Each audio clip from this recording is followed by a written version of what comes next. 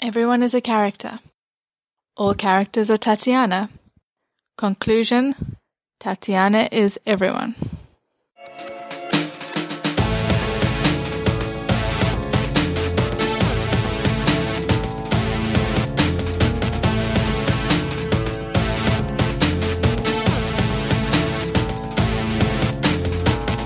You're listening to Tatiana is Everyone, an Orphan Black podcast.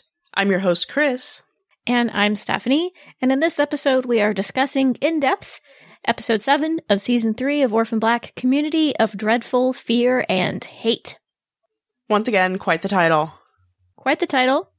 As far as spoilers, no spoilers for future episodes, including nothing from the previous previews for next week. And there's a little bit of a break after last episode. We get sort of like an emotional cool down episode. Does that make sense?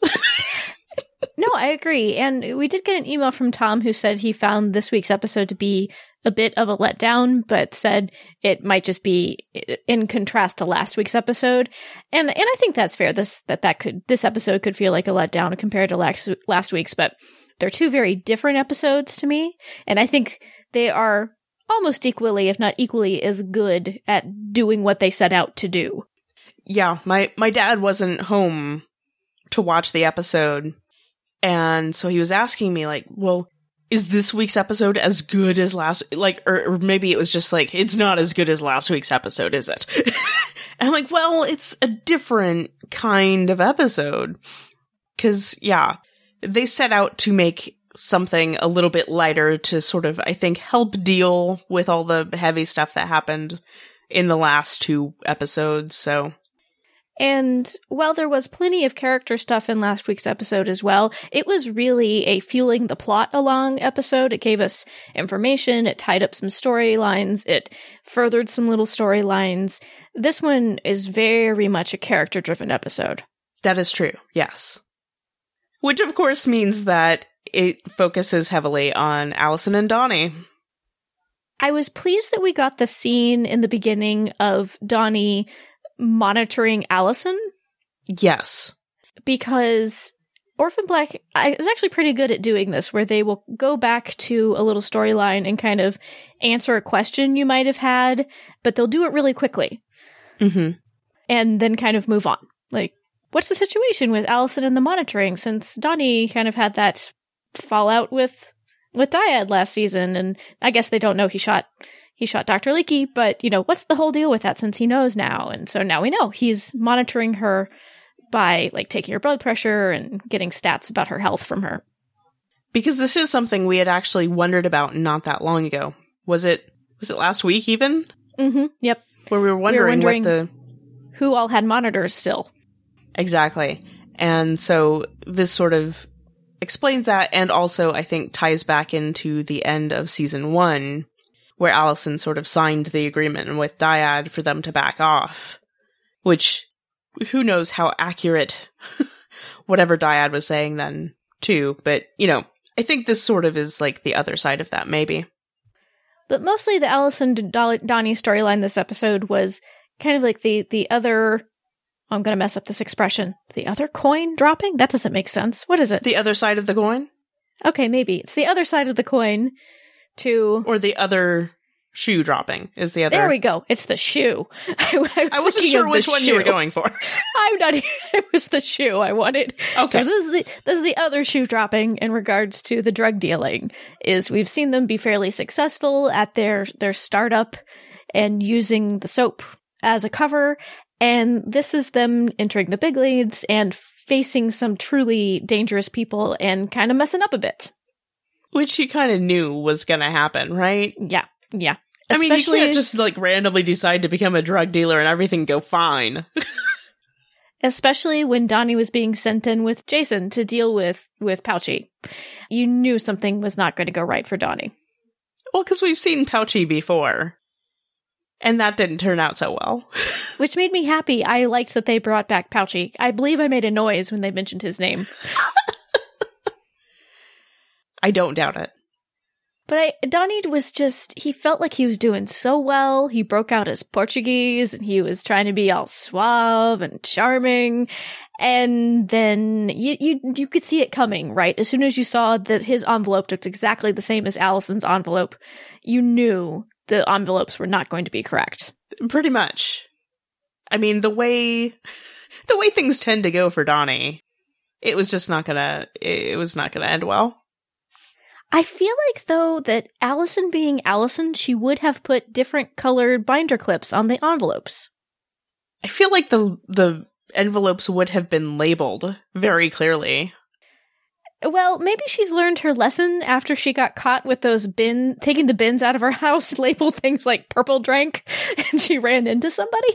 Like, maybe she learned a lesson from overly labeling, but it seems like Allison would want to indicate them in some way. Well, I right? mean, she would have at least labeled the one with her required signatures and things. Okay, fair. Labeled That'd the one that's legal.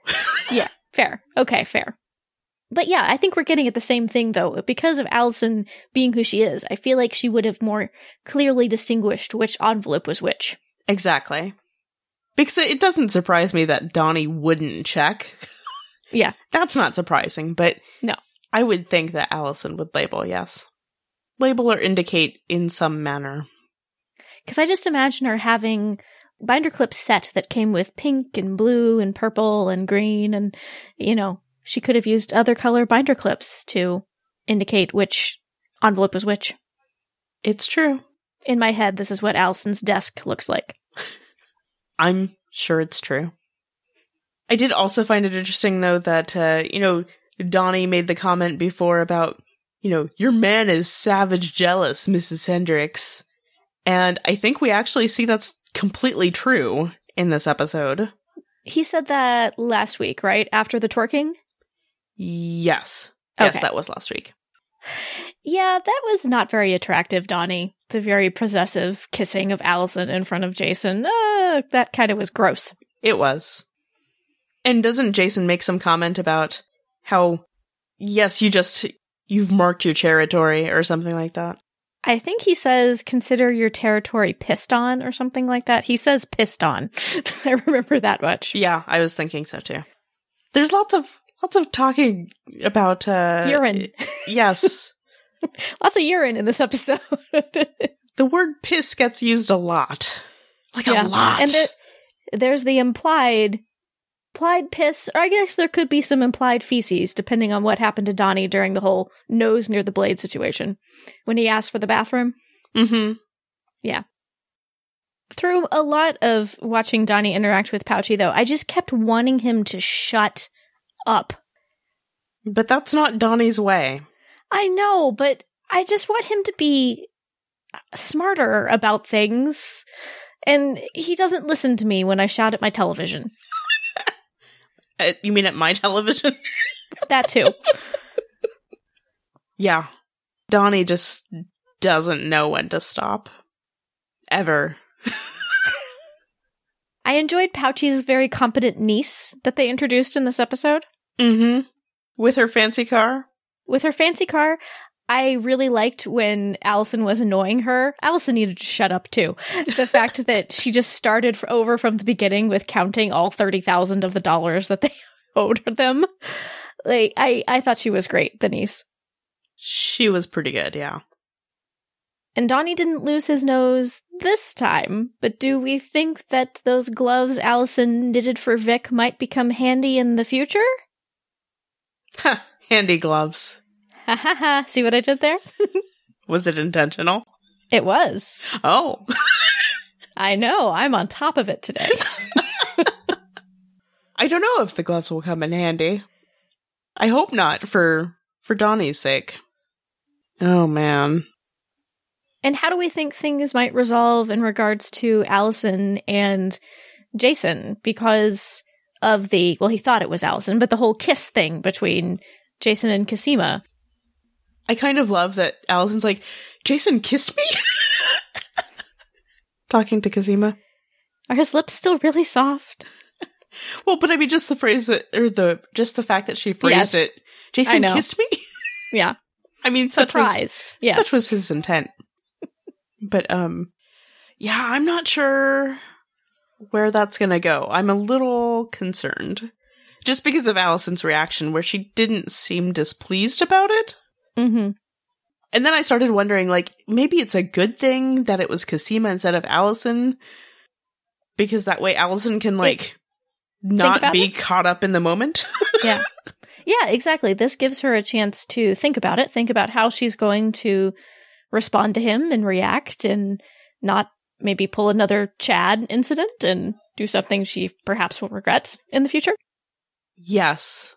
Because this is a thing that Allison does, right? Where she gets very sort of caught up in whatever thing, and she gets maybe a little self-righteous about something and does something impulsive and maybe kind of stupid. Which I'm getting ahead of myself a little bit, but let's go ahead and talk about it, I guess.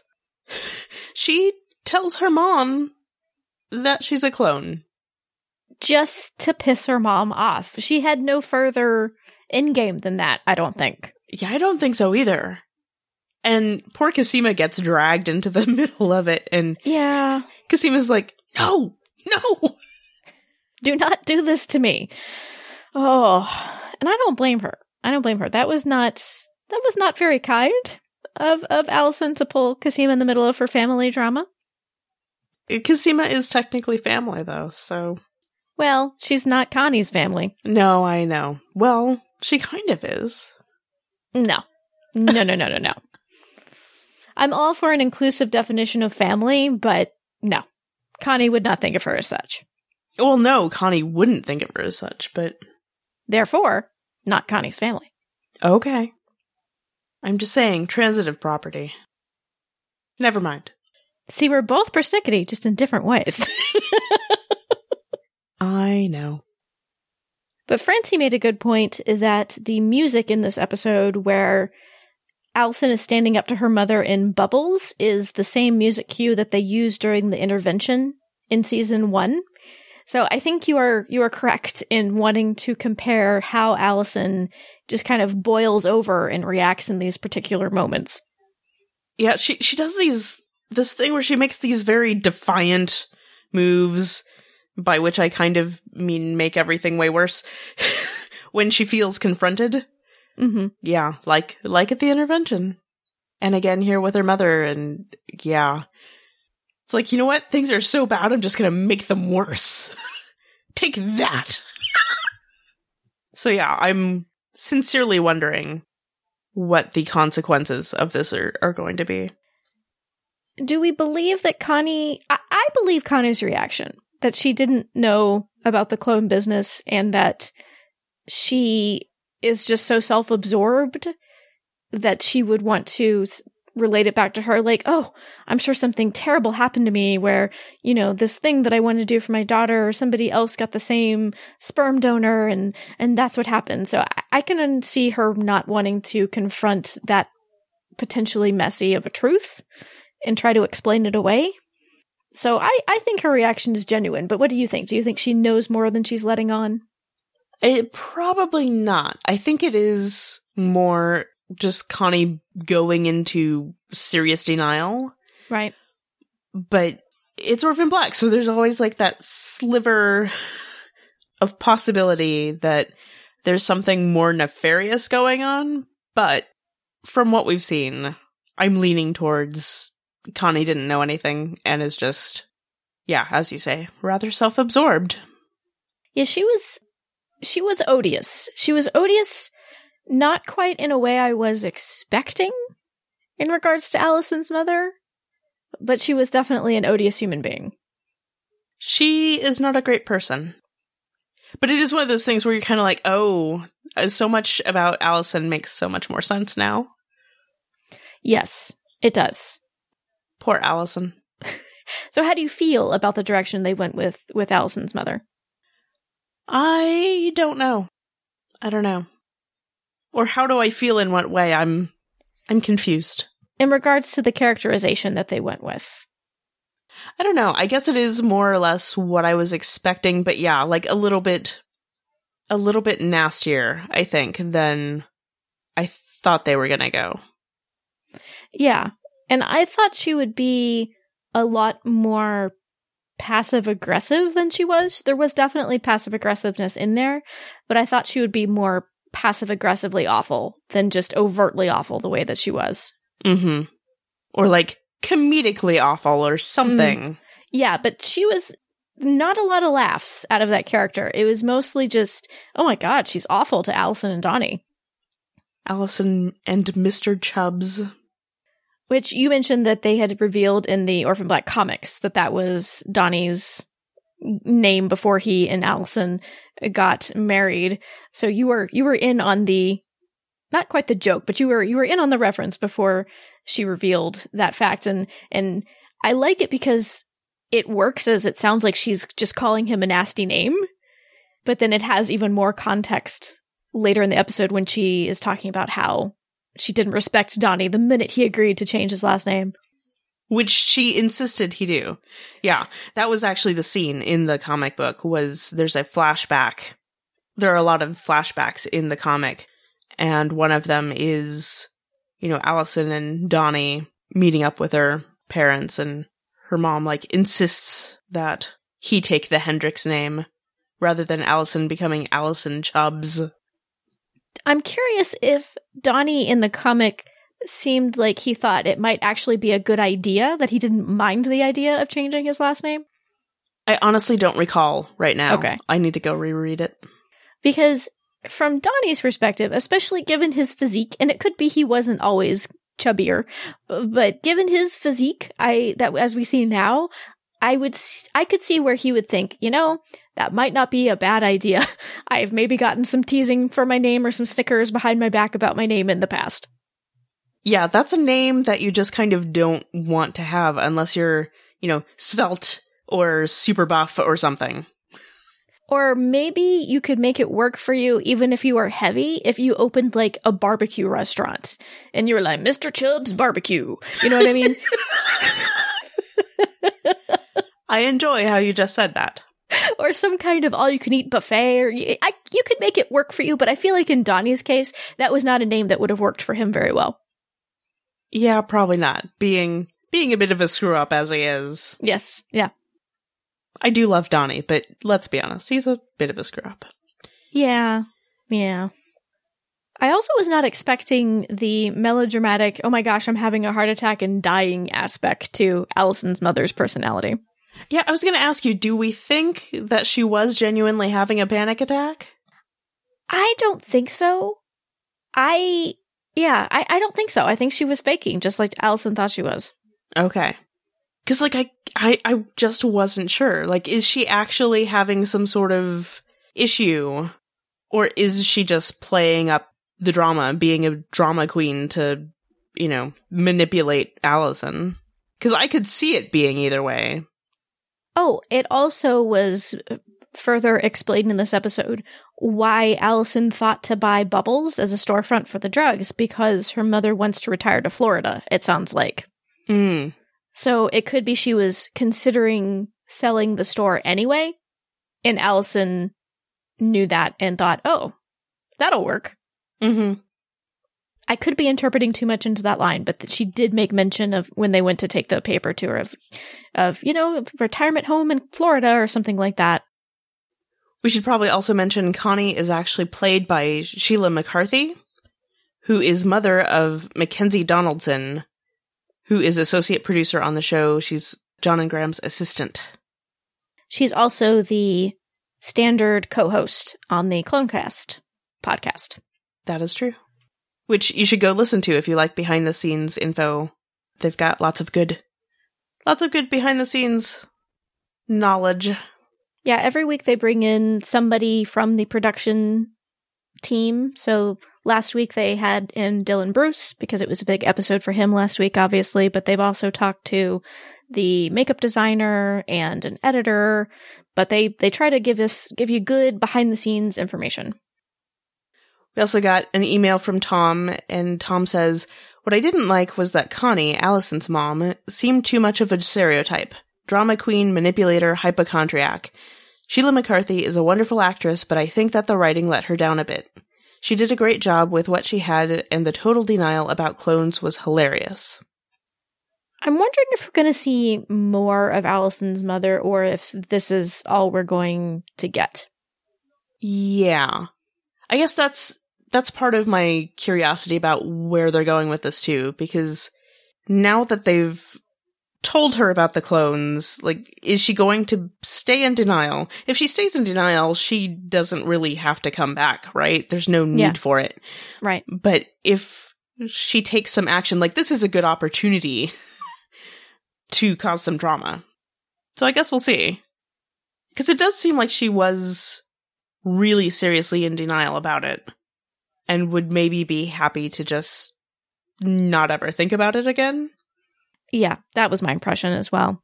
So if they brought her back, I feel like they could perhaps develop her further from a fairly shallow presentation that we've had. But it could be that's all there is to Allison's mom. Right. We are at a bit of a crossroads. Like, it could go either way, I feel like. And the way that Allison reacts to what she suggests in regards to Donnie, basically saying, someday you'll come to your senses like I did and realize you need a better husband or no husband at all. And that was what made Allison blow her top, essentially, and bring Kasim out to try to really shock her mother. Since she did react that strongly to her mother, I'm wondering if that's a gauge for how she will react to Jason's advances. Interesting. I mean, Allison still, like most of the clones, are prone to impulsive behavior, so you never know. But I do wonder if that might play a role in how she handles that situation with Jason, the fact that her mother made that comment. But which way do you think that's going to push her? I was meaning it more that she would be dissuaded from accepting Jason's advances. I guess that's how I'll put it. That's kind of awkward sounding, but you know what I mean. Okay. From getting it on. I'll put it that way. I have no follow-up comment. I also love that picture of Jason and Allison from high school. It's a pretty hysterical picture. I mean, Allison looks fine. She just looks like her in a cheerleading outfit, but he was clearly like this Judd Nelson from The Breakfast Club. Which is so weird because it's supposed to be the late 90s. I know. I mean, at the earliest, it's supposed to be the late 90s. I think they would have graduated from high school in 2003. So maybe they were trying to go for more of a Kurt Cobain grunge look, but he just looks like Judd Nelson from The Breakfast Club in that photo. In 2003. I'm just saying. He was a little out of date. I can't even, I don't know. But anyway, also, Sarah Stubbs is back. Yes, I was very happy to see Sarah Stubbs. She makes me smile whenever she's in a scene. She's just always so excited to be with Allison. It's kind of nice. Allison needs more people like that in her life. She does, but I feel like she is not as friendly with Sarah Stubbs as maybe would be beneficial to her. Right. I loved all the little pink pom-pom hats that Felix decided would be a good idea for them to wear at the event. AKA, the writers knew they needed a way to cover up Casima's dreads, believably. Pretty much. That is, like, the only reason. Yeah, because, like, why would Allison think, you know what I need? I need hats. I need pom-pom hats. I wonder if that was less of Felix's idea and more that Allison just knitted a bunch of them when she was bored one day. It was like, this is a great idea. Knitted hats. But she wouldn't have, because it's a fine knit. Like, that would have taken forever. Unless she has a knitting machine. Why are you laughing? I love that you could provide us knitting insight, Chris. I'm just saying, like, if it was a chunky knit hat, sure, maybe Allison made them, but no, that was... Do you know how many stitches would be in those hats, Stephanie? We need to get a drop for you that's like some sort of news anchor. Boop, boop, ba-doo, boo-doo, doo, doo, doo. And here is Chris Quad with our knit report.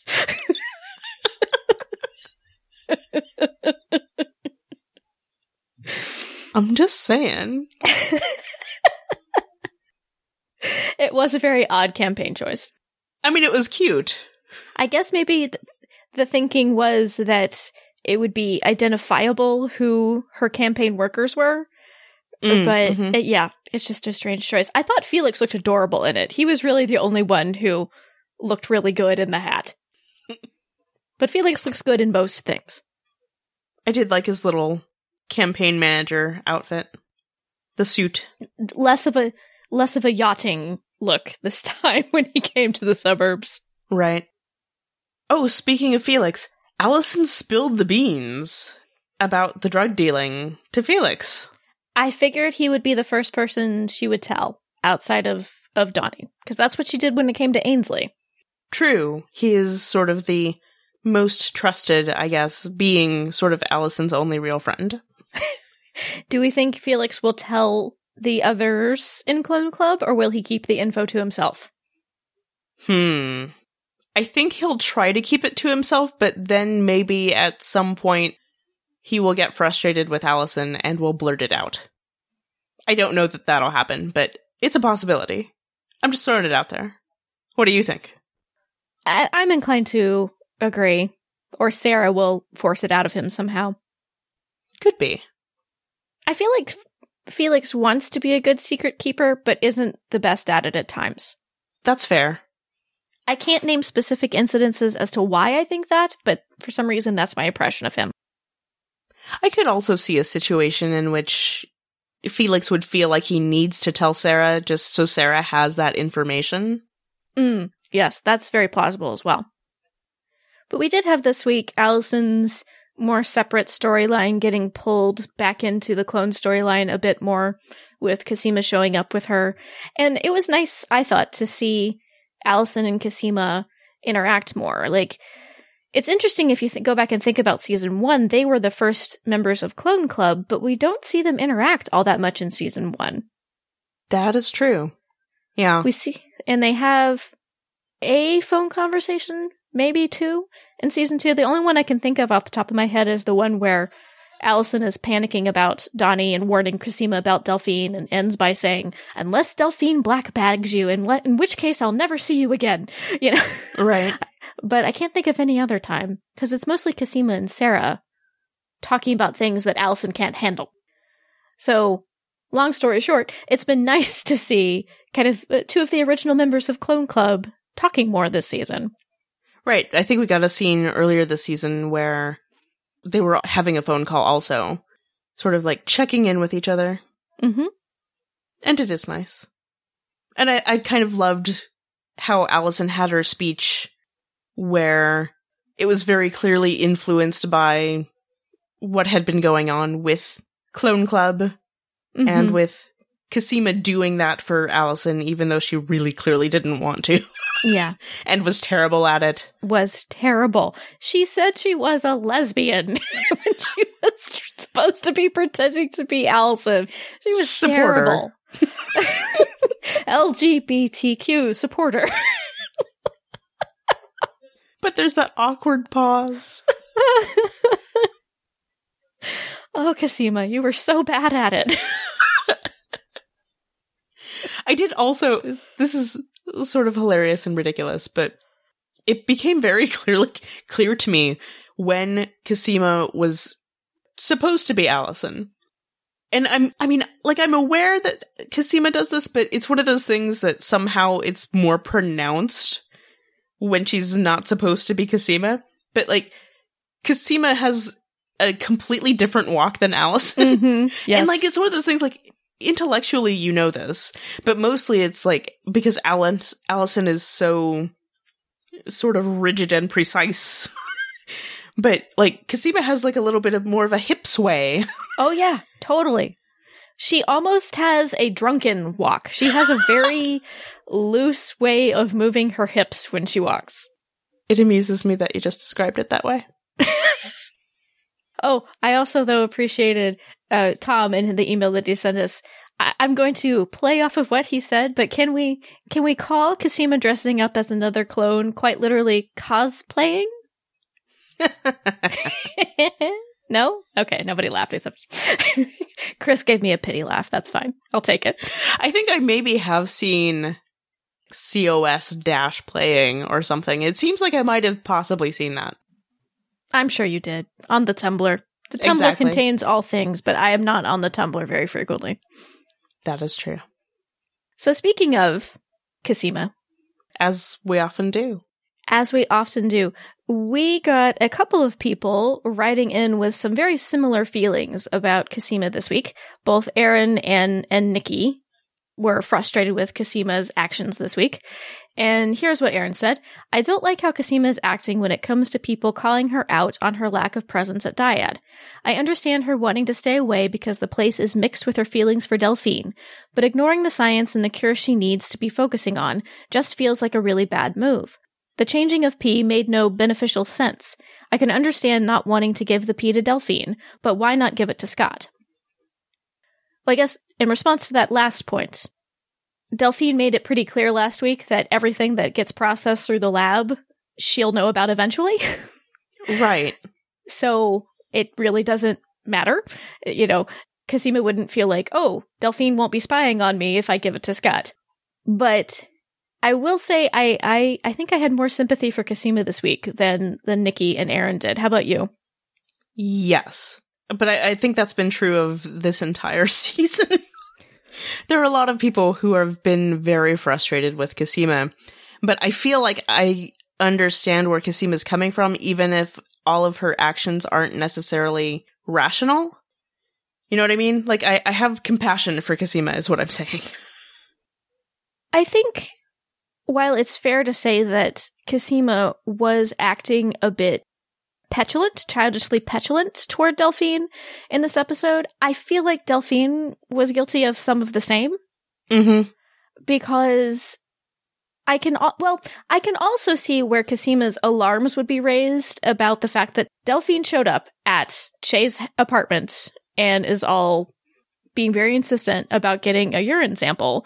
That would raise some warning alarms for me if I were Cosima and I had the history with Dyad that I had, so I can understand her being a little wary. But let's talk about the fact that Delphine showed up at Shay's apartment out of the blue, and she wasn't necessarily supposed to know that she was dating her or where she lived. Yeah, we don't really know what the deal is there. Like, we don't know what they've talked about. I suppose it's possible that she checked with Scott, and Scott maybe said that, but I don't know why Scott would say something, but I don't know. And also, like, Shay answered the door, but was sort of standing in the doorway, holding the door, and Delphine, like, just enters, right? She just sort of pushes past Shay into the apartment, which is also kind of not cool. No. It's rude. Her actions to me in this episode seem very much like a power trip, as Cosima described it, because Delphine is not dumb. We all know Delphine is not dumb. If her end goal was to get Cosima to give her a urine sample, she must know she'd be more likely to comply if it was Scott who asked her for it. That is probably true, yeah. Her showing up like that, it felt very much to me like she was saying, I know who you are. I know where you are. Look how hot I am. Like,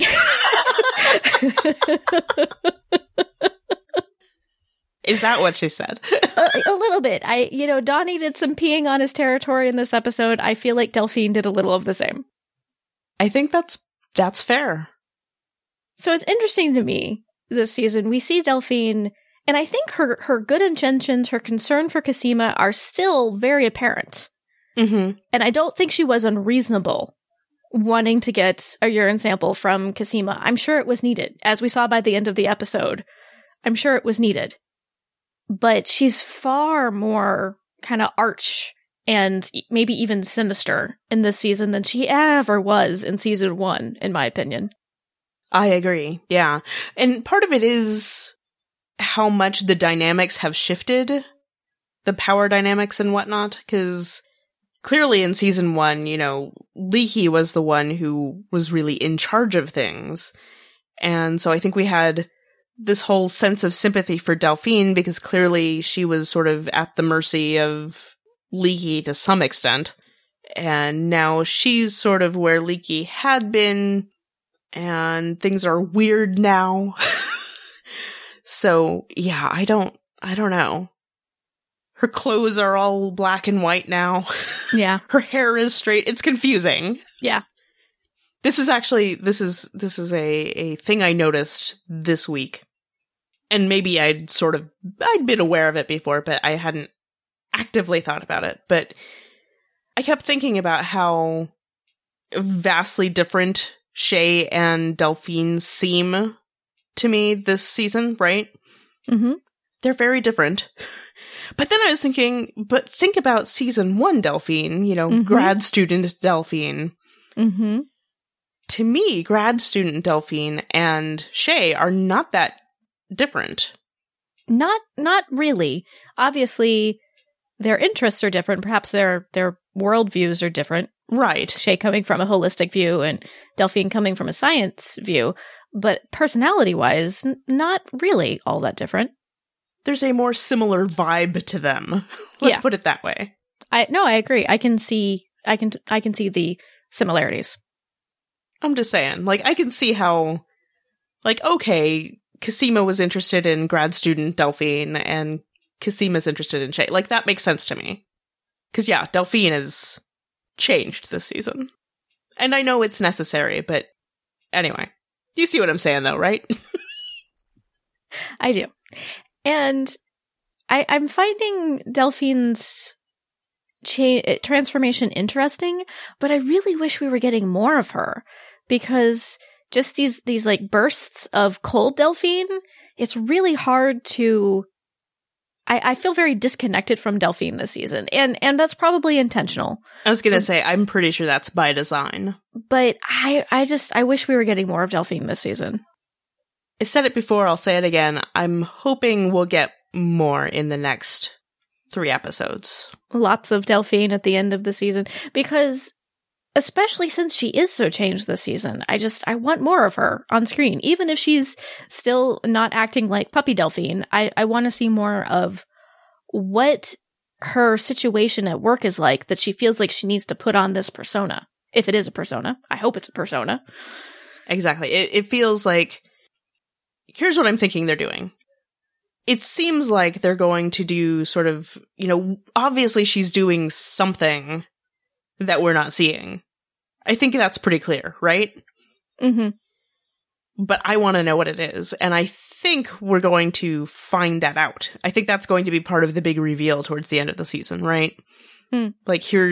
Here's what Delphine has been up to all season behind the scenes, with probably bringing in Topside again, just because they keep referencing Topside, but we haven't really seen much of Topside. Right. So I feel like that's going to be something that's going to play into the last few episodes of the season. Right. Because Delphine knew about Helsinki, that the killing of several clones over the course of just a few hours, just a couple of days, I think. Perhaps they'll reveal, and here's this other big piece of information that Delphine became privy to, and that's what she's been working on, and because she knew it was this threat to Cosima and the other Leda clones. So I do think that they could give us better context for Delphine's behavior in a future episode, but I just keep wondering every week, seeing how Delphine and Cosima are interacting, will they be able to repair their relationship after this? Yeah. I really don't know. It's going to depend on a lot of things, I think. Because, logically, Delphine now being in a higher position of power would have more information than she's ever had before. Right. And based on what we know about Delphine, it seems very likely that she's keeping that close to the vest in the interest of keeping everybody safer. Obviously not safe, but safer, right? The less you know, the less reason Dyad has to come after you, or whatever. Do we think that's fair? I absolutely think that's a fair reading of the situation. So again, big reveals later, I think, once things get sorted. / I hope that's what happens. Going back to the urine sample, because I've been thinking about it as we've been talking. That sounds so weird that I've been thinking about a urine sample as we've been talking, but I have been. Such as talking about Orphan Black.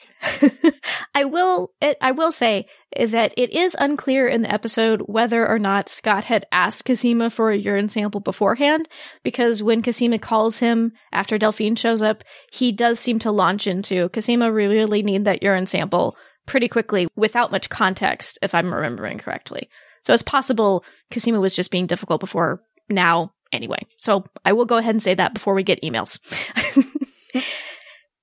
But as to how the storyline concluded with that moment between Cosima and Allison, where Allison says to Cosima, you know, we depend on diet for our health. Mm-hmm. How did you feel about that moment, and how, because that seemed to diffuse Cosima a bit, to get her to realize that asking Allison for that wasn't the best course of action.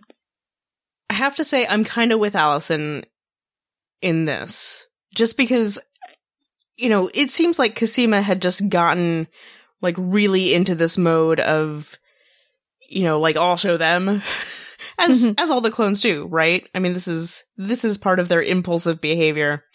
And I don't know what it was Cosima thought she was going to do with giving them Allison's pee instead of hers. Like, I don't know. Yeah, I'm unclear as to what her end goal was. And I wish the writers had actually made it a little more clear what her intent was in swapping the urine. Right. I mean, I don't know.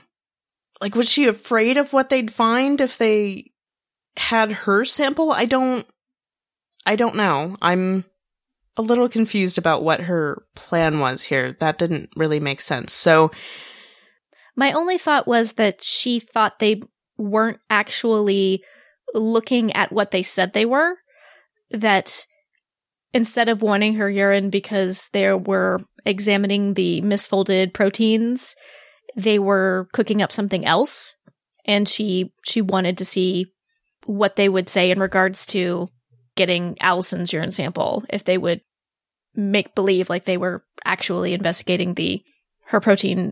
Do you see what I'm saying? Like, maybe she thought they were up to something besides what they said they were. That's my only thought about what she intended to reveal by switching them. But that's a thin theory. I admit it. Well, because it's just, you know, I think part of the thing too for Allison, right, is that they know Cosima's sick, so there's always this risk that the other clones will also get sick. Mm-hmm. And so it is important for all of them to figure out what it is that's wrong. So as invasive as all of this is for Cosima, it is something they all need. So I don't know. I mean, I understand why Cosima's hesitant to do any of this, just because, you know, it is so much of her existence this past season and a half, you know. It gets wearisome, I'd imagine, but is wearisome the word I want? I think it works. Okay. Yeah, I do think that Allison's comment in that moment was a reminder that Cosima needed, that while it is her going through these experiences, she is not the only one that this disease could potentially affect. But at the same time, I did have a moment where I thought Allison's statement rubbed me a little bit the wrong way, just because I don't know that Allison quite understands how much Dyad has put Cosima through the ringer. Mm-hmm. Or, you know, experiences attached with Dyad has really put Cosima through the ringer in regards to her illness. Right. And how she was very much used as a pawn last season. Yeah, it is one of those things, like, I don't know how much Allison knows about all of that either. Exactly. So it's easy for Allison to say, well, I let Donnie take my blood pressure and told him about my menstrual period this evening, but that's not really much in regards to what Cosima has been through. Right. So I did have that thought, though I don't think Allison is wrong in saying what she said, but I did have a moment of thinking, well, does she really have all the context in regards to what Cosima's been through? Probably not, but that Yeah. doesn't, it's one of those things, like, maybe she shouldn't have said what she said, but the point is still valid, Yeah. you know? Mm-hmm. Yeah, I agree. Plus, it is that whole thing of, you know, Cosima, you're not really acting rationally, and we're all worried about you, and we want you to be well. Yeah. Please take care of yourself. So, yeah. We've been putting it off a little bit, I guess, but there was that very upsetting ending scene with Cosima in the bathtub. And the cranberry juice again. And the cranberry juice again. Actually, Francie sent us an email, and she called it rambling, but I think it's hilarious, and I love it, so I'm going to read it. Okay. Go She for said, it. well, let's get this over with. Cosima!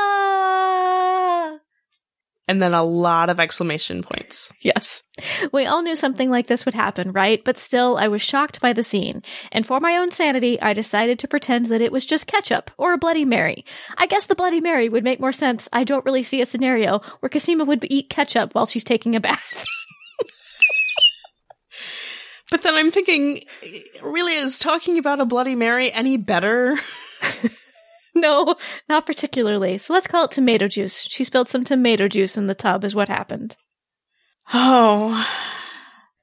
But that recurrence, that specific recurrence of her symptoms, it is tying to what we've heard of how the castor illness affects women when they transmit it to them through sex. Disconcerting. Mm-hmm. It is thoroughly disconcerting. And I think was I just talking to you? I can't remember now. If it was a conversation we had, or if it was a recording conversation we had.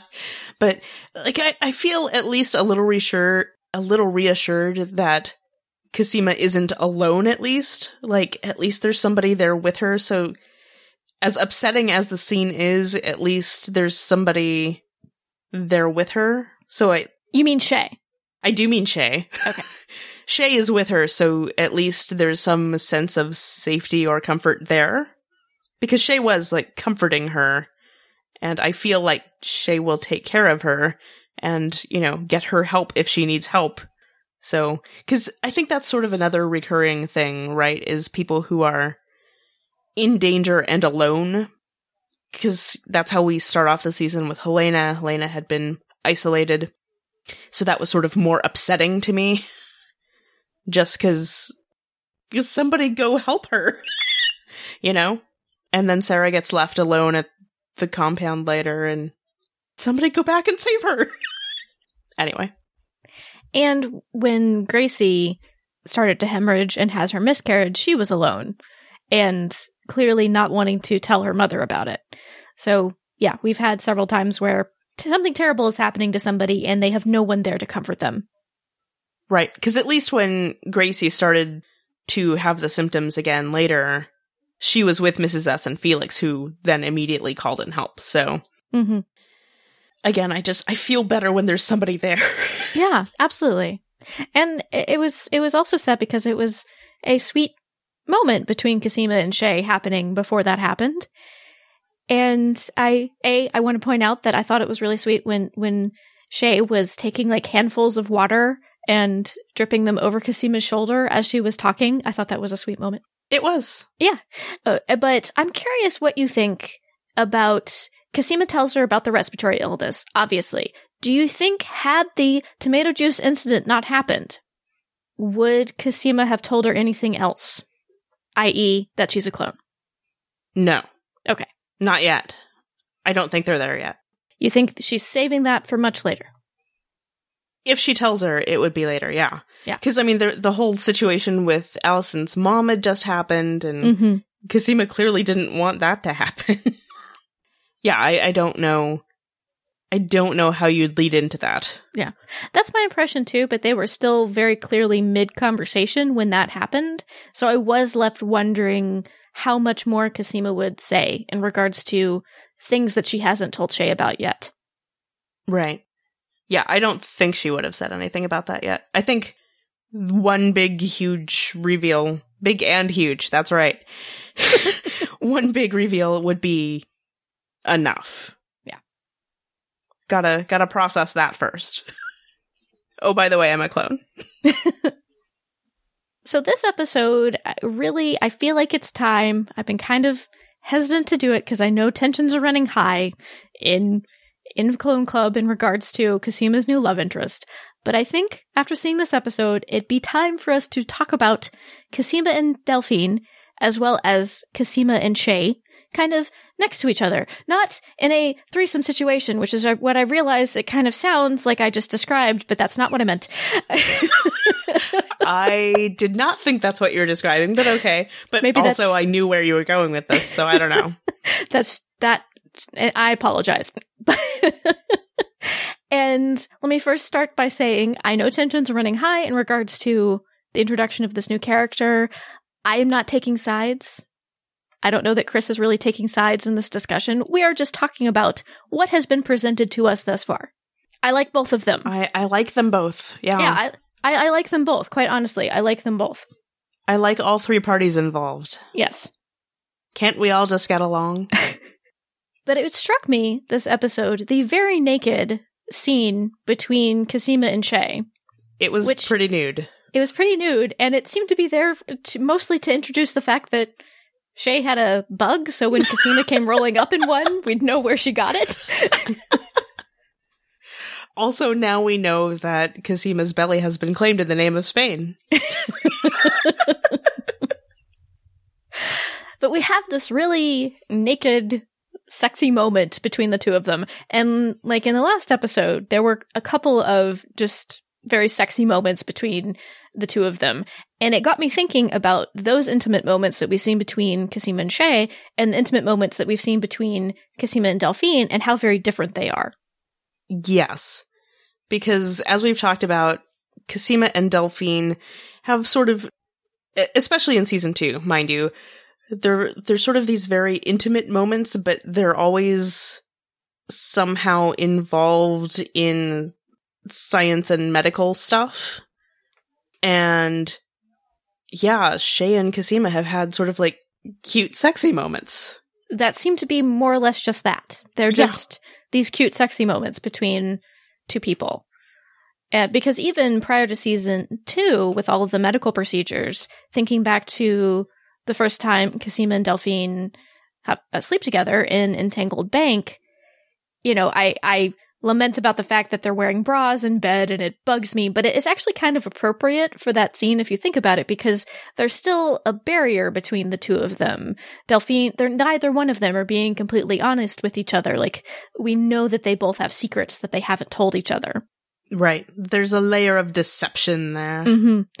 So, for sure, Cosima hasn't told Shay all of her secrets, but I feel like in their relationship, there's less of a overt attempt to deceive her and more just, I don't know this person very well yet. I'm going to ease her into these big things that are happening in my life.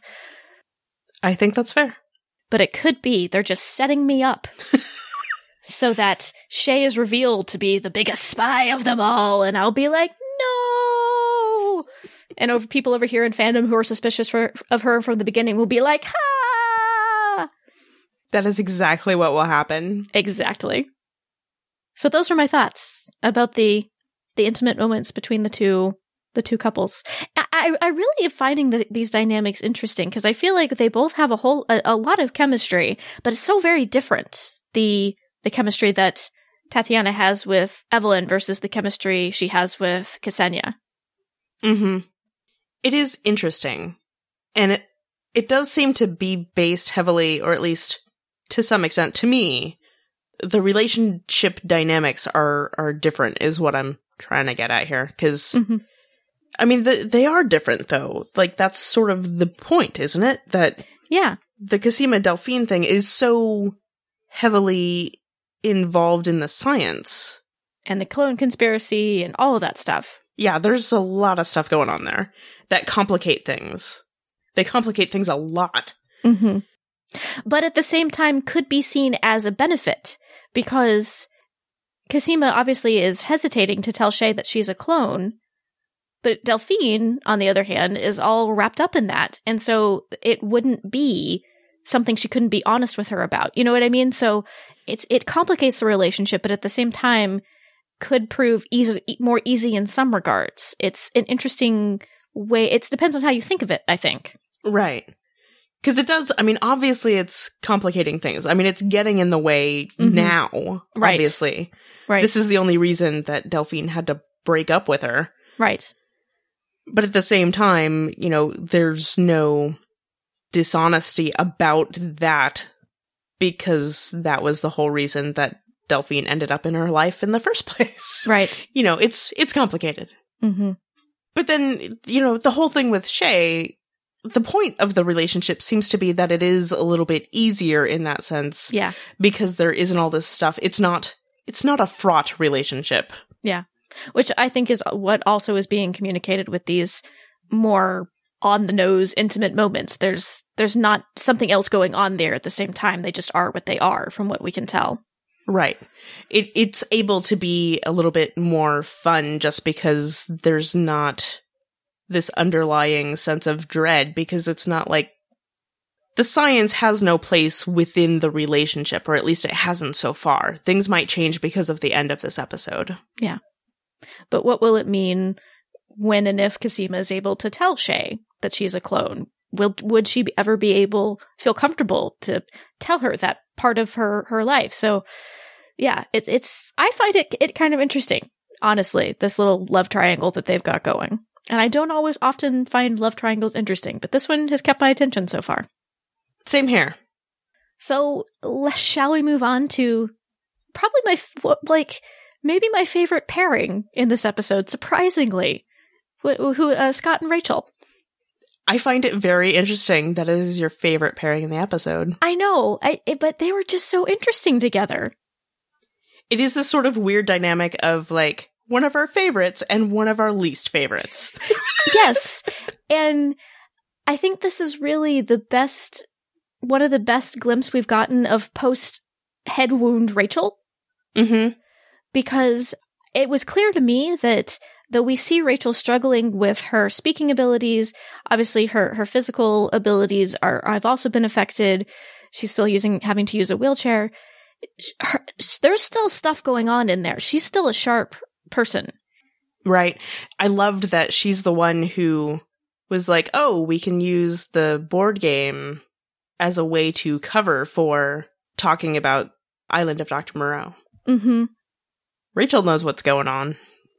And I must admit, I felt a little dumb because I didn't read the closing moment of the show correctly, I think. When Scott asks her what the code says and she says, I'll only tell Sarah. I thought she was saying that's what the code said. Oh. And I was thinking, oh no, everything's lost. Duncan's dead and he can't tell Sarah. But that's probably not what she meant. No, Rachel's trying to. She's making a power play a little bit here, like a demand. She's making a demand. So see, sharp cookie. Like she's on the ball enough to know that she needs to leverage the information that she has. And I'm curious what she wants with Sarah. Yeah, I was wondering about that too. Is it another one of those things where she's just, because Rachel really seems to have a bone to pick with Sarah. Mm-hmm. Which is why I'm worried. Yeah, right. But then I also don't know how much Rachel knows about what's been going on, because last we saw of her hearing any of this is when Felix came in and was trying to get information from her so that he could save Sarah. Mm-hmm. So I think it's interesting. Like, does she know that Sarah is safe now? Seems unlikely, but maybe she's just betting on Sarah's ability to survive. It just seems odd if the last thing she heard was that Sarah was imprisoned or whatever, that she'd be like, I need to talk to Sarah. No, that's a good point. That's a completely valid point. I'm a little bit less worried about Rachel's intentions, given that she doesn't seem to be in a great position to wield much power against Sarah. She's been shut out of her position in Dyad, it seems like. Mm-hmm. But it's still Rachel, so I'm still worried. A little. Well, then it's like, is she going to somehow try and leverage Sarah with Dyad? Like, I'll give you Sarah if Yeah. you'll do X for me. Yeah. I mean, I don't know. And I guess she can't necessarily well, no, I don't know. I'm just confused at this point, really. But also, like, okay, so Scott hands Rachel the pencil to work on the code, but he hands it to her, like, with the pointy end. And I'm just like, that kind of seems like a jerk move, Scott. Did she react to it? She did. Okay, I think I forgot that happened. There was a look. She kind of pointedly looks at the pencil and sort of pointedly looks at him. Oh, I do remember that now, because I remember thinking, even with one eye and a big chunk of her face obscured, that Tatiana Maslany was really great at still communicating and through her facial expressions. So I do remember that now. It was kind of a disdainful look. Yeah. Although I've got to point out that, you know, she had her head wrapped. There was like a bandage around her head over the gauze over her eye. Mm-hmm. And now it's just like the gauze pad taped over her eye. So there's indication of healing. This is kind of jumping back to Delphine a bit, but it is related to Rachel. I took note of the very chilling cue of music that came on when Delphine popped her head into the lab. When Scott was in there and she was like, Rachel, it's Rachel's turn to have blood drawn, etc. Did you notice that music cue? I believe so. Yeah, it reminded me of back in season 2, I believe it's episode 202, where Delphine and Cosima are smooching in Cosima's lab, and then Rachel shows up, and there's like this music cue that plays, and it has almost like this alarm sound in it. It's kind of like... Mm-hmm. And while Delphine's cue was not the same, it kind of had the same effect on me. And it just stood out to me for that reason. Delphine now has a scary cue. That makes me sad, Chris. I know. Come back, puppy. See, I think that's part of the thing, though, right? Because at the end of season 2 with the Dream Delphine and I Will Never Leave You, and then the first time Cosima and Delphine talk in season 3, I have to break up with you, Cosima. That's gotta hurt, right? Yeah, ouch. I will never leave you, and I'm gonna leave you.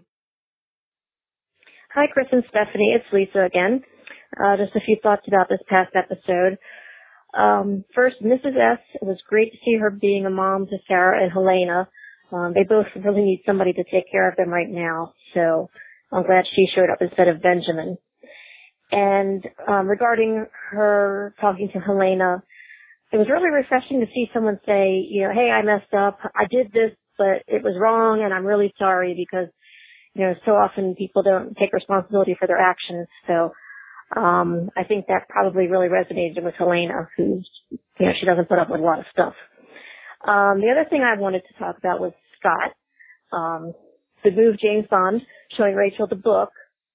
But was that a good idea in the long run? They'll get the information they need, get the book decoded, but Rachel has essentially had a lobotomy thanks to the pencil, and we don't even really know yet what she's going to be like and whether she can be trusted. And does she have a goal other than to get out of Dyad? And if she does get out of Dyad, where does she plan to go? She seems like she's lived her whole life there, and she basically has no family. The Duncans are gone, and you know, she really has no friends that we've seen. So I'm curious. I understand her wanting to get out of there, but I'm just curious what she plans to do if she gets out.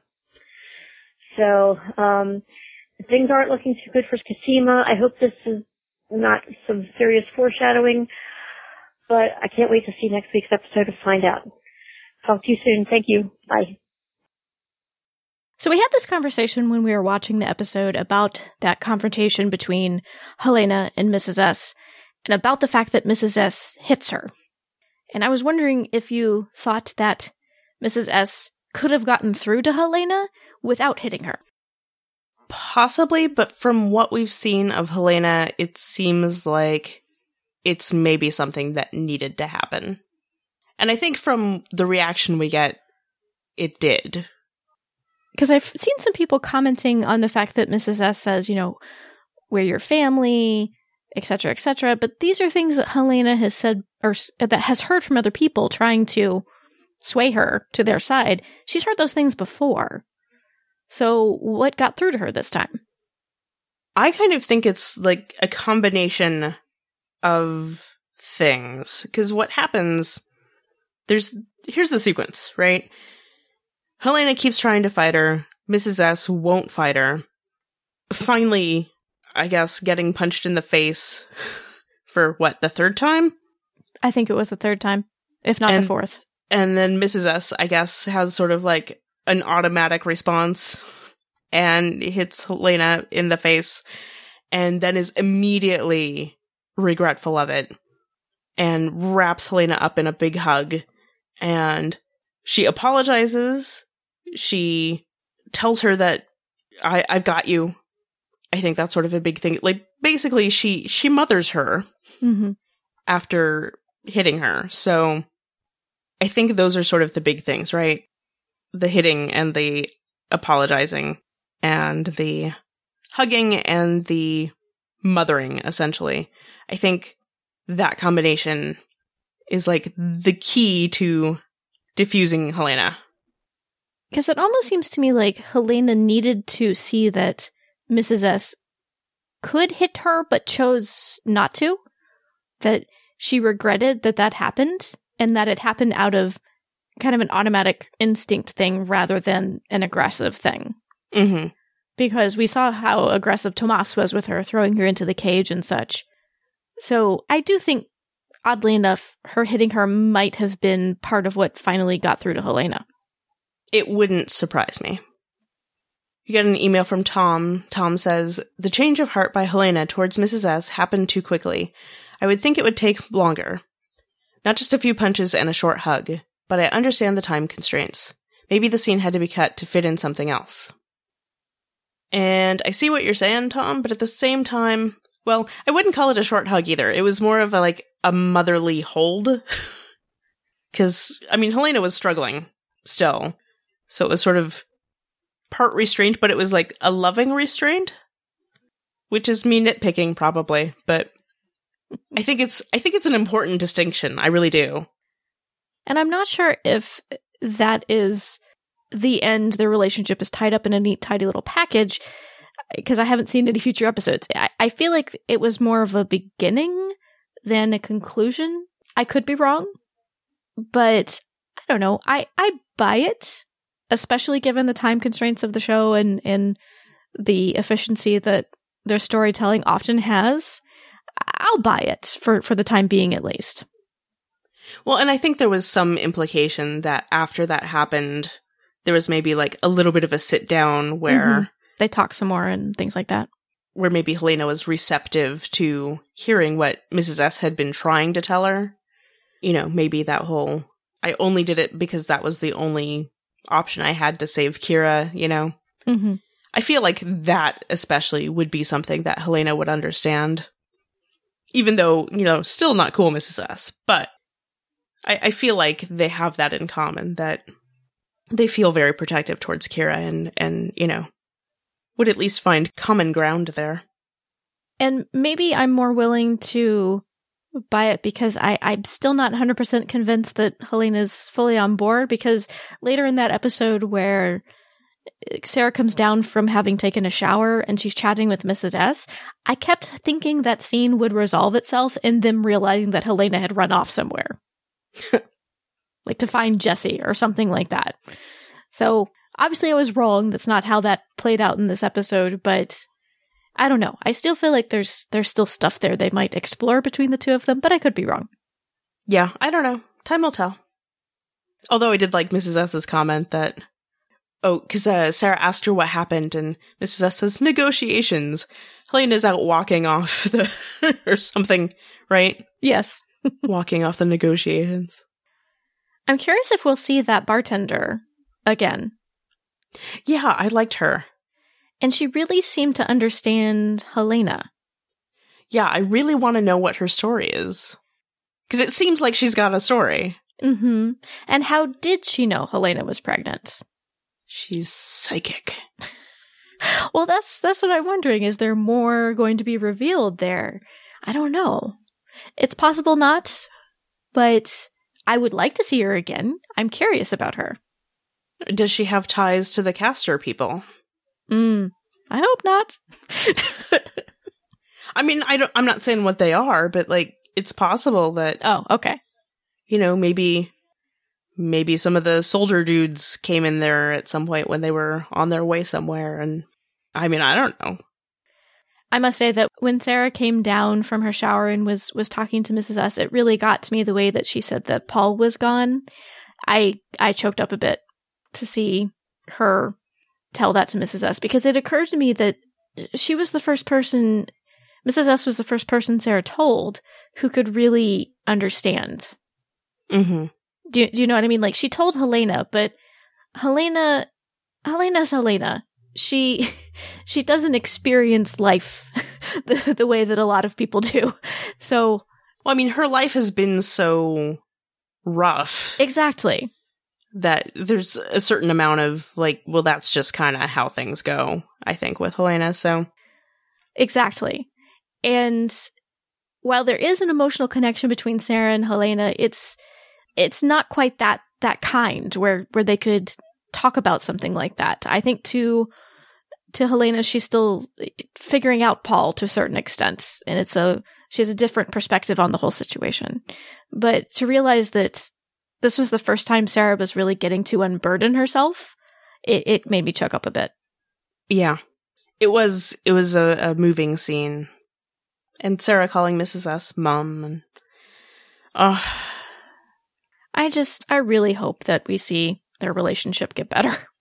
I think they needed to have a little hug there too. Mm. In my mind, that's how that scene ended. Like when they got up to leave or something, that Mrs. S sort of gave her a little hug. But speaking of the Castor Project, this was a Castor clone-free episode, Chris. Yes, it was. Is that why you liked it so much? Maybe partially. But phrasing it probably more correctly, it was great having so much time with just our Lita clones. Yes. I completely agree. I don't hate the Castor aspect, but I don't like it as much as when we get lots and lots of time with our characters, so to speak. I was also curious about that line that Allison's mother has about Cosima. She says, "That girl's mulatto." And I was wondering if it might have been the writers giving a little nod to Clone Club about the theory that one of Cosima's parents might be black. Possible. Always possible. And also a nod to just shaking your head at Allison's mom. Well, that too, like, oh my gosh. And the thing is, she's using this outdated, kind of racist term, and her grandkids are people of color. Like, seriously? I don't even want to think about what Connie might think about Allison's kids. Yeah. But see, that's kind of what puzzled me about Connie, because it seems like Allison's kids spend a decent amount of time with her. Like, Allison went and stayed with her mother for a time. So I'm a little confused about Connie still. Yeah. I don't know. So another random thing that may or may not be a reference to something else. In Allison's speech, she says, "I will be your mother hen, and I will keep our chicks together." Do we think this is a nod to Siobhan calling people chicken? I think so. Especially since there was the intercutting between Allison's speech and Sarah and Mrs. S. I loved that intercutting so much. Because she most recently, I believe, called Gracie chicken. And it's like Mrs. S is establishing the home for wayward Prolethean girls, you know, taking them under her wing and giving them a loving place to stay for a time. But remember, she'd also called Allison chicken when Allison did. Was super drunk. I do remember that. And Allison was like, "My mother would have me committed." And now I know that she probably wasn't remotely joking.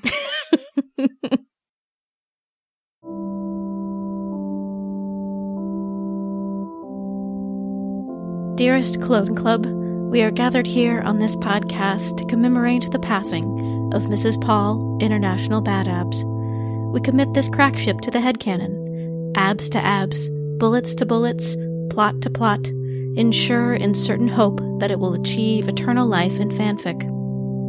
Requiescat in Badassery.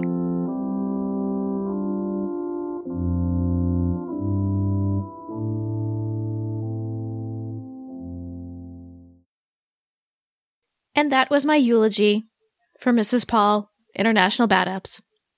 I didn't think it was appropriate to be that silly last week when Paul had just died, but I did want to lament the sinking of my favorite Orphan Black crack ship appropriately. With the correct amount of gravity. Okay. Can I say that I really, really, really wanted to find a way to put at the end of it, as a play off of In the Name of the Father, the Son, and the Holy Ghost, to put in there, in the name of Tatiana Maslany, and Tatiana Maslany. But then I knew I would need some sort of like amen to conclude it, and I didn't want to offend people completely, and I couldn't think of a good substitution. The best that my partner and I come up with would maybe be Timas, but I didn't think it would strike people correctly if I threw that in there. I like that you didn't want to offend people completely, just partially. Just partially Hopefully offended. they know I'm kidding. I would think so, yeah. But if I were to offend people, I tried to cover a wider base. I included both Anglican and Catholic aspects of the Mass for funerals. So, spreading a wider offensive net. I don't know if you can hear it. I'm shaking my head at you. I'm sure you are. Oh, dear. But also, in regards to last week's episode, we got an email from Julia, who was sharing her Del feelings with us, and said, I think for me the true heartbreaker for Delphine was actually the scene with the photos. She has been charged with keeping Lita safe, and in doing so she has to monitor everyone to a certain extent, and that includes having to see her girlfriend date another woman. Ouch, it hurts. I appreciated Julia's comment because I don't know that I really thought about it in that context before. I think I was a little more focused on, oh, that's kind of creepy, Delphine. So I appreciated Julia's perspective. I guess I had already considered that, yeah. Well, you're a nicer person than I am. Well, it's one of those things, like, I have all this sympathy for everybody and their difficult positions. Yeah, that's, yeah.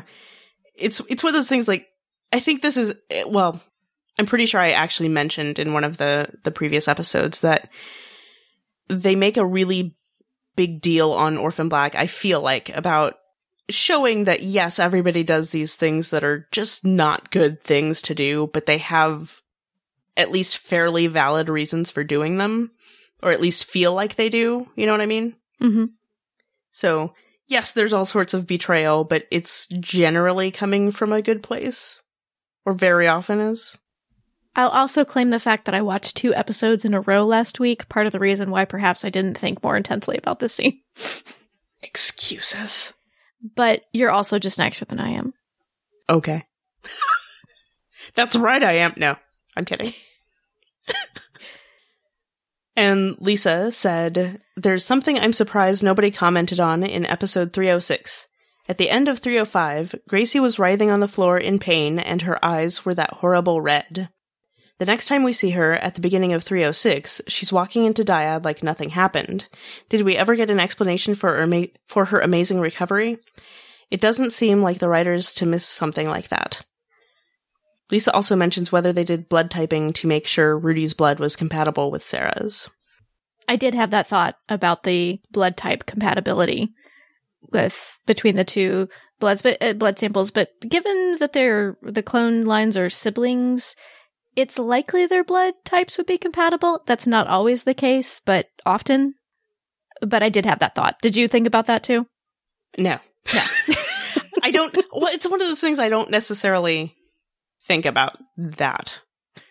That's not one of those things that's like on my radar. That's fair. So what about Gracie's surprisingly better condition in 306 versus 305? Did that prick your warning? That's a terrible thing. Did that set off alarm bells in my mind? Is that what you're asking? I'm having trouble with like my expressions today. Yeah. No, not really. And here's why. They do establish that something like, I don't know if it's necessarily 5 days, but they say that Sarah has been missing for 5 days at that point. So there is a reasonable amount of time that at least Gracie would be a little bit better. We saw Patty at the end of, was it 305? Yeah, it was 305. Mm-hmm. We see Patty, and she has the red eyes still, but she seems to be otherwise healthy. So, yeah, it didn't really strike me as particularly odd that Gracie was relatively okay. And given what they reveal in that episode about how the Castor defect affects women, at the end of the episode, it kind of made sense to me. I did have that thought when she first appeared, like, oh, her eyes aren't red anymore. But given that it seems like it, the women experience some hemorrhaging and et cetera, but ultimately it seems like, they come out more or less okay, just infertile. I felt like that explained kind of why she was better from when we last saw her. Right. I mean, Patty, when we saw her, did still have the red eyes, so I don't know. Right. They could, I guess, explain that with, how it affects different people a little differently, so maybe that had a part in it. Maybe Gracie just had some really good Visine. I mean, I don't know. Or maybe the red eyes are temporary, and we hadn't seen, when we saw Patty, she was still in the stage where they were prominent, but... Right. Well, that's sort of what Yeah, but we saw Gracie later. Yeah, exactly. I'm not sure how much time had passed there, so... Yeah. But yeah, I do feel like they sufficiently explained it. Yeah, I'm good. I'm good with what they offered. I can wrap that up and not feel like it's an untied bow for me. But if it still remains untied for you, that's understandable. Mm-hmm. And then Lisa also asked, do you want to read her question, Chris? Okay. Whatever. Lisa says, okay, this one isn't directly related to the show. I've always wondered why you announce yourselves as, quote, I'm your host, Chris, and, quote, and I'm Stephanie. Why doesn't Stephanie call herself a host, too? Because I'm trying to escape editing duties. No, I'm kidding. I totally believe that answer, actually. It's actually kind of my fault. It's a carryover from Drinks at the Doll, our Lost Girl podcast, which we started first before Chris roped me into doing this one. She was like, I really want you to watch Orphan Black and do a podcast with me. Well, she didn't say it like that, but... I kind of did. So I had already started saying it that way on Drinks at the Doll, and the reason I say it that way over there is I feel weird saying we're your hosts. Stephanie... Chris, and whatever, and I kind of just left it up to the other two if they wanted to. Did you just call Annie whatever? Sorry. Sorry, Annie. Stephanie, Chris, whatever. Sorry, Annie. It's not even the sequence. That's why I said whatever. I got thrown off.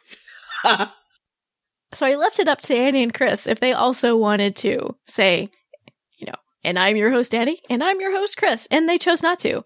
So we just kind of did it the same way over here. It's a boring answer, but that's the answer. I was just following Annie's lead, so. See? So really, it's all Annie's fault. Blame Annie, because she's not here to defend herself. Exactly. It's Annie's fault why I don't say it. But I'm fine with it. I am a host, too. I just don't say it in the intro. But I'm not doing the editing. I was going to say, I don't think anybody thinks that you're not a host, so I think it's fairly clear that you are, right? Hopefully. I am a host. Chris is just the hostess with the mostest. Should I just stop saying that I'm a host? Sure, you could say I'm Chris, and I'm Stephanie. Maybe that would make Lisa feel better. Shall we put it up to popular vote? No, I don't want to put it up to popular vote. I don't think enough people cared, but hopefully that answers your question, Lisa. And we'd love to hear your thoughts about episode 307, Community of Dreadful Fear and Hate. You can go and leave a comment on the show notes over at TatianaIsEveryone.com/76.